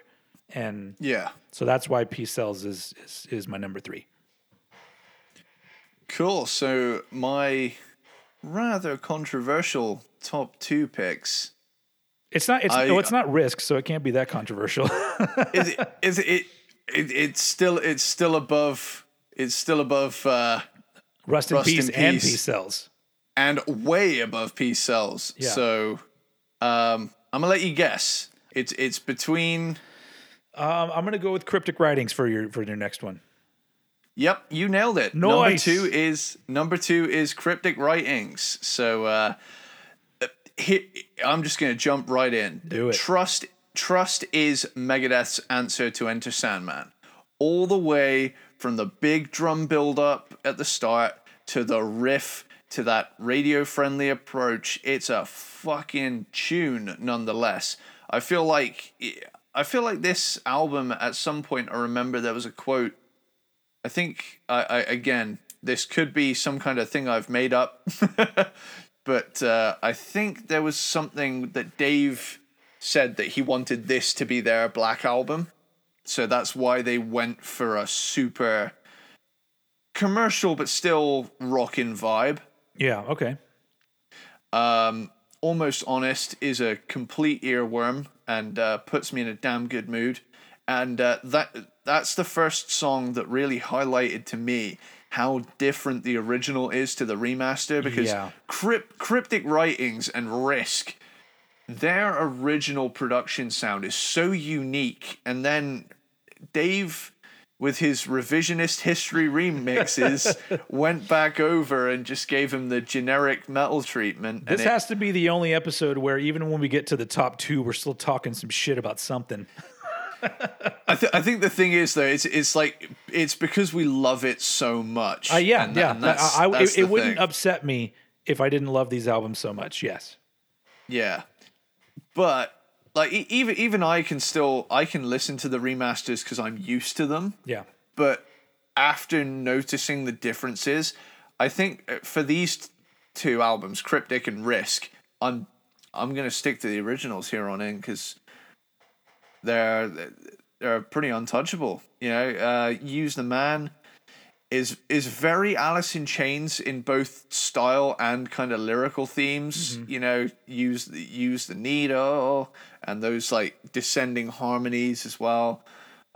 Mastermind is a fun track with some nice nasal "I tell you what to think" action. The Disintegrators feels like an homage to some of the speed metal that influenced him in the first place. So like kind of the faster Maiden stuff and Motorhead and things like that. I'll Get Even is a cool laid back rocker. Sin is a damn good hard rocker. A Secret Place. Now, I love sitar in metal riffs. And this is the sitar song. I love... Wow, yeah, this really is their Black Album. They threw a sitar. Yeah. Although I don't know if it's an actual sitar on the Black Album on Wherever I May Roam. I think it's a steel guitar. But it might be one of those electric sitar guitars where it's designed... could be, yeah. Yeah. I think it's like a hybrid kind of setup. Have Cool Will Travel. The wheels on the bus go round and round. Oh, man. She-Wolf is tight as fuck. Thrashy, but still really catchy song. Vortex, it has this cool riffy kind of thing with some cool effects in the mix too. Vortex, I feel like they took the riff from Vortex and made a good number of their modern songs with it. Yeah. That riff is... I mean, they took a lot of stuff from these albums we're talking about, and then changed them up a bit and put them on other albums. Yeah, oh, man. And then FFF, which Fight for Freedom, is a punked out thrasher close to... Sorry, I kind of flubbed my words there. FFF is a punked out thrasher to close out the record, and is very nice. I like very much. Yeah, I have to admit, like I actually appreciate the album a little bit more now than I did, because it is one that I didn't really like, just mostly because I feel like it wasn't. They didn't go all the way with what they were trying to do, especially when it comes when you're coming euthanasia into Cryptic Writings. I'm like, okay, it's a little bit of a step down for me, but I definitely appreciate what they did and the uniqueness of that period of Megadeth, because it's just, once again, we're taking these journeys with these bands, and you start to, I mean, I guess if you're into it, it's really enjoyable when they hit these periods of creativity, when they're writing things that are more accessible, more melodic, whatever. But I think it's always enjoyable to hear these songs. Cool. But that's not my number 2.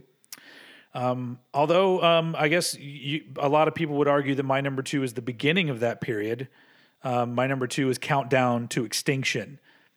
And I love this album so much. First off, before saying anything else about the album, just in relation to other albums, personally to me, we've talked about this before. There are certain albums and certain songs that immediately make you feel nostalgic, like where you were at the time. And there are so many tracks, because I remember going to get Countdown to Extinction when it came out at Tower Records. I bought it on CD. So that was 92, I think, when that came out. So I was what was I, 14 then? Something like that. Anyway, so I remember going to get it and immediately just really being into like I said, the swing that the band has with rhythmically how everything sounded so tight, but still had like a groove to it. And the great thing about Countdown to Extinction is because there are songs that immediately grab you as cool, and then other songs that they're kind of growers. Like Foreclosure of a Dream is a song that originally I was like, this is pretty good. But then down the line, the more I hear it, that's so good, man. Yeah. The songwriting is great. We talked about things like Architecture of Aggression, about the rhythm of the vocals. And there's a lot of those I guess you could say, choices that they made with either how a riff went with the rhythm, like the drums and whatnot, or how vocals laid over them. And I just feel like even as a Metallica fan back then, I was already a big Metallica fan, but I remember thinking, just like, you hear Countdown to Extinction and then prior to that Rust in Peace, I'm like, well, these dudes are clearly the technically better band.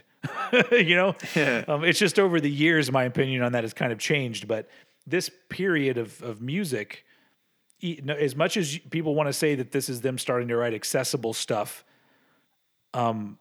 it's amazingly performed and very well written songs, all of them, all the way through. Really, like if I was gonna nitpick why this isn't number one, the only two things I can think of is the vocal melody on Skin of My Teeth is pretty much the same thing as Liar. It's the same vocal melody, and I'm just like, all right, well, that's reusing it a little bit, but maybe he didn't know it at the time. And then I think the actual title track is the weakest song on the album, just because the chorus doesn't pay off. The verses are cool, and it needs to go higher, but it's something about it doesn't deliver the way that I want it to. Although I like it now. It's a slow burner. Yeah, I guess so. But that's just me trying to nitpick, because I think Countdown is an amazing record. I think when it comes to that part of Megadeth's story where they did the 90s thing that everyone was doing, where they basically stripped everything down, got more focused and melodic, slower, let things groove a little more. With that period of Megadeth, Countdown to Extinction, in my opinion, is the best that they did it. And it's still one of my favorite albums of all time. And with that album, the remix didn't really fuck with it, except for the fact that the drum sound, I think, is atrocious with the remix version, because I think it's once again, it's another amazingly well-produced album. I just think it sounds amazing. And I never get tired of it. It's just, it's one of my favorites. So that's why it is my number 2.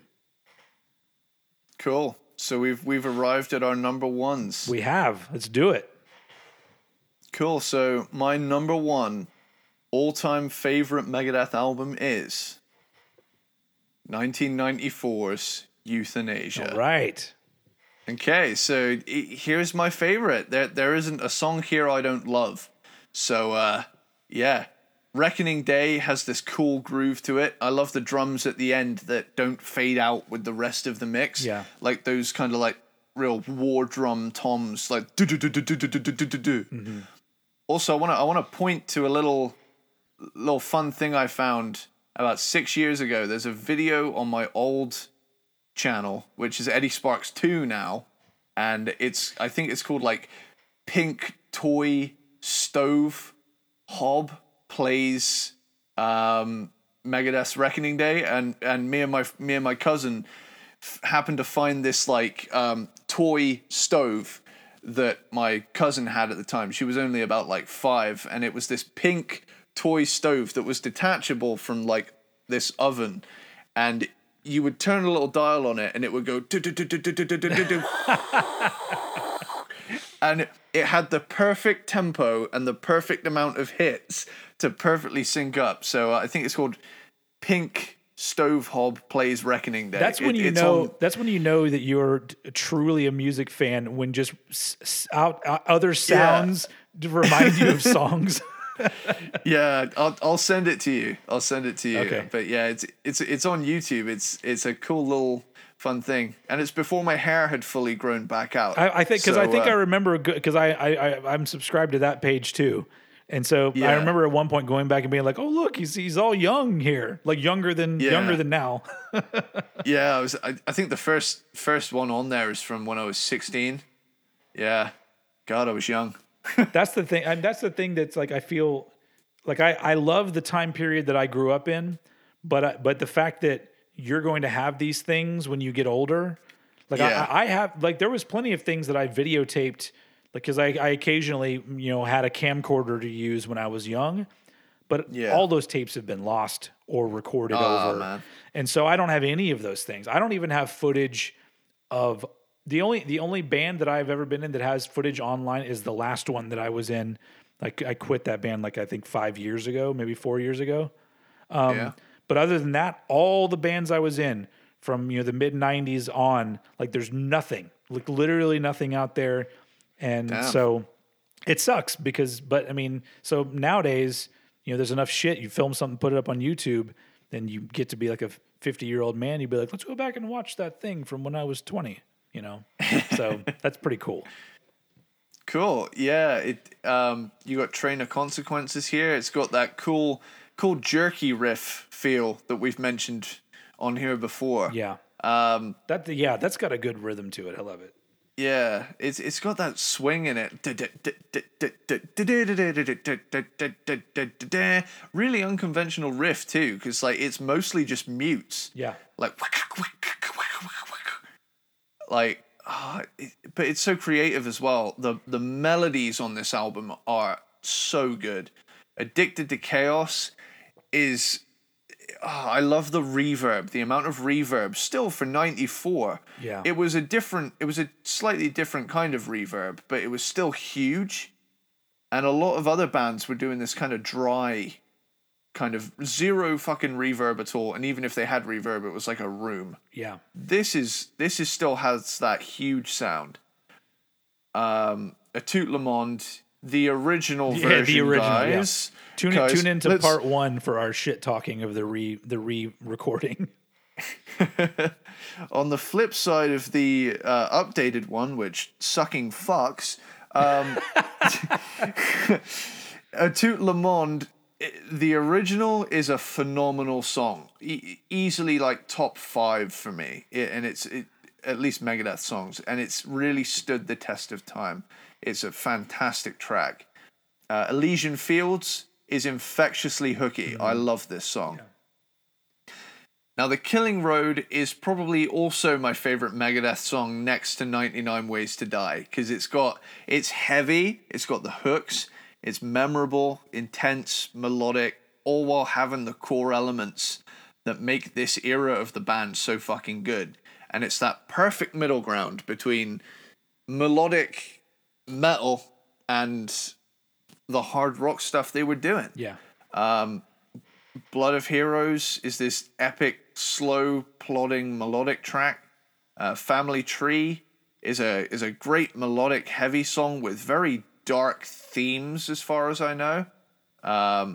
Euthanasia has some real heavy, slow, doomy riffs, but they're still really in your face and big. They don't just sound like, Sabbath worship. Yeah.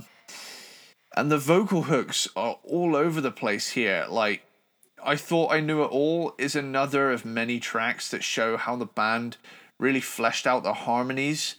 Black Curtains. Now, Black Curtains is a song I've seen get shit on time and time again, and I just don't get it. I fucking love this song. I don't think I've ever heard anyone say anything about it. Yeah, I've seen on a few lists. Like I like to do like a preliminary scan of other people's lists when we do these episodes, and I've seen someone call this one of the worst Megadeth songs.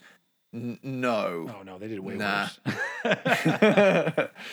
It's heavy as fuck in the chorus, and it has stripper riffage in the verses. It's just got such a good groove to it. Yeah. And then finally we get the song Victory, which is particularly notable for the lyrics being largely comprised of song titles and references to songs from the band's previous 5 records. And it's a nice callback, albeit a bit of a heavy-handed one. It's pretty on the nose. Yeah, that's true. But I've always thought of this as a moment in which Dave is actually acknowledging how successful he really is, regardless of any obstacles and rivalries. Because I feel like a lot of the time, Dave has a tendency to stir the pot, but I feel like here is kind of a mic drop moment, like we said earlier. Yeah. Where it's like, yeah, I made all these kick-ass songs. Yeah. And then just walks away. Which is it's always funny to me. I know obviously because we're talking about Megadeth, we inevitably talk about Metallica, but even back when the movie came out, in the scene in Some Kind of Monster, when Dave is talking about, you know what it's like, and people come up to me and tell me I suck because of you, and I'm like, nobody does that. They do it the other way around. like even back then, I was like, Dave nobody does that. Everybody hates Metallica because of Megadeth. Like maybe it's more so now than it was then, but I'm just like that seems backwards to me, because it seems like Megadeth is the band, the cool band, and and most people talk about how Metallica suck. Like I've worn Megadeth and Metallica shirts in my life. The only time some random person comes up and tells me something sucks is if I'm wearing a Metallica shirt. It is not a Megadeth shirt that does it. So it's always baffled me. I'm like, does he really like think that, like, I mean, I guess because that's why I think that this song is important, because it is acknowledging like what they've done. And I'm like, even 10 years later or whenever Some Kind of Monster came out, I'm just like, does he really think that like he didn't do anything worthwhile compared to them? I'm just, it's an odd question, because I'm sure that Megadeth fans out there have experienced people talking shit, and that's, I mean, I guess it just comes with the territory with metal, because a lot of metalheads are idiots. But but it just baffles me, because I really do feel like, especially once you get to Euthanasia, I'm just like, he's solidified that they are one of the best metal bands there is. So that's more than 99.9% of bands can say, But yeah, this one to me, Euthanasia is the peak of everything that made my favorite lineup so great, and at least to my ears. Yeah. And I can see where you're coming from with like the tempos being pretty mid-tempo based, but at the same time, I feel like this is more of a melody album, and I feel like it allows it to shine. Also, it has a mood. I feel like the mood fits the cover art very well. Like it all feels like a really well done album because of that. It feels cohesive.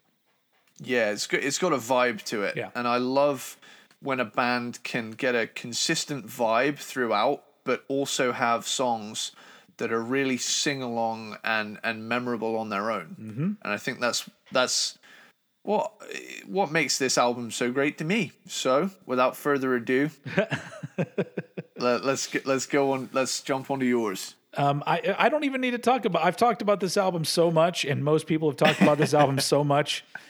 It's probably very uninteresting that it's my number one. My number one is Rust in Peace, and I mean, I feel like it's an album that I could just say Rust in Peace. Good night, everyone, and then we can another mic drop. Because to me, it's the most perfect Megadeth album. Everything's there. Every element that I want is there. The crazy riffs are there. The cool swing that I love is there. Dave's vocals are amazing. It lives in that world where it's still thrash. It's still a thrash metal album, but it's beyond what anybody else was doing. And a lot of bands, like there's 2 albums that I feel like other bands tried to make those albums, and Rust in Peace was one of them, and Justice for All was another one where you hear other bands into the 90s, and I go, oh, they're clearly trying to make one of those. They're taking notes. Yeah. And but I think that with Rust in Peace, it is like it's the kind of album that if I met another musician who was really talented and they didn't listen to metal, and they'd be like, well, what's going to blow my mind? This would be one of the albums I would give them. Like, yeah, just let this one play, because this is the I don't know, some of the best musicianship ever put on an album, in my opinion, because there are plenty of albums that I love more than this album that arguably are not technically as good, just when it comes to performances and riffs and song structures and stuff like that. This is just, I've actually had people comment in the past about how they think this is not a very good album. And I don't know. I really don't know what to say to those people. Like it's confusing. Yeah. It's like, I mean, I don't know whose feathers I will ruffle here, but if I'm ruffling your feathers, then I don't care. You can fuck off. But people that say that remind me of flat earthers. It's just like they come up to you and they say the earth is flat, and I go, get the fuck away from me. Go jump off the edge. Yeah, literally, there's something wrong with you. And so literally, a Rust in Peace is the ultimate Megadeth album. It's Rust in Peace is the Ball Earth album for me. It's just so good. It's one of the best metal albums ever. One of my favorite albums ever. My favorite Megadeth album. But it's one of those things where in this particular case, my favorite that I enjoy the most, also I think arguably is technically their greatest album, also for all the reasons that I mentioned that we've talked about. And so I don't want to go on and on about Rust in Peace. It's an amazing album. If you don't know it, if you're listening to this and you happen to not know Rust in Peace, prepare to have your life changed. Because it's a fucking banger of an album. And so that's my number one. We're wrapping it up with not a surprise at all if you've watched my channel. Awesome. Anything else to add before we wrap up this episode? We passed the 2-hour mark a while ago. Any shit talking in this episode that we did, just remember we love this band. Yeah. Like it's just a little fun little extra bit of hot sauce to put on the on the old chicken wing that is Cranked and Ranked. There's something to be said about a band that you love so much that even the albums that you think aren't very good, you're still going to listen to them. And it's like I said on the last episode, when Megadeth puts out another album, let's say they are like, well, here's the premiere of the new Megadeth single, and if I hear it and go, that's okay, guess what? I'm still ordering the fucking album because it's Megadeth. And they're just one of those bands that even at their worst, they're still one of the best metal bands there is.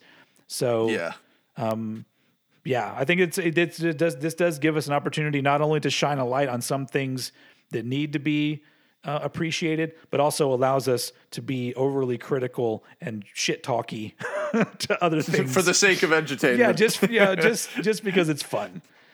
But at the end of the day, I'll always say that.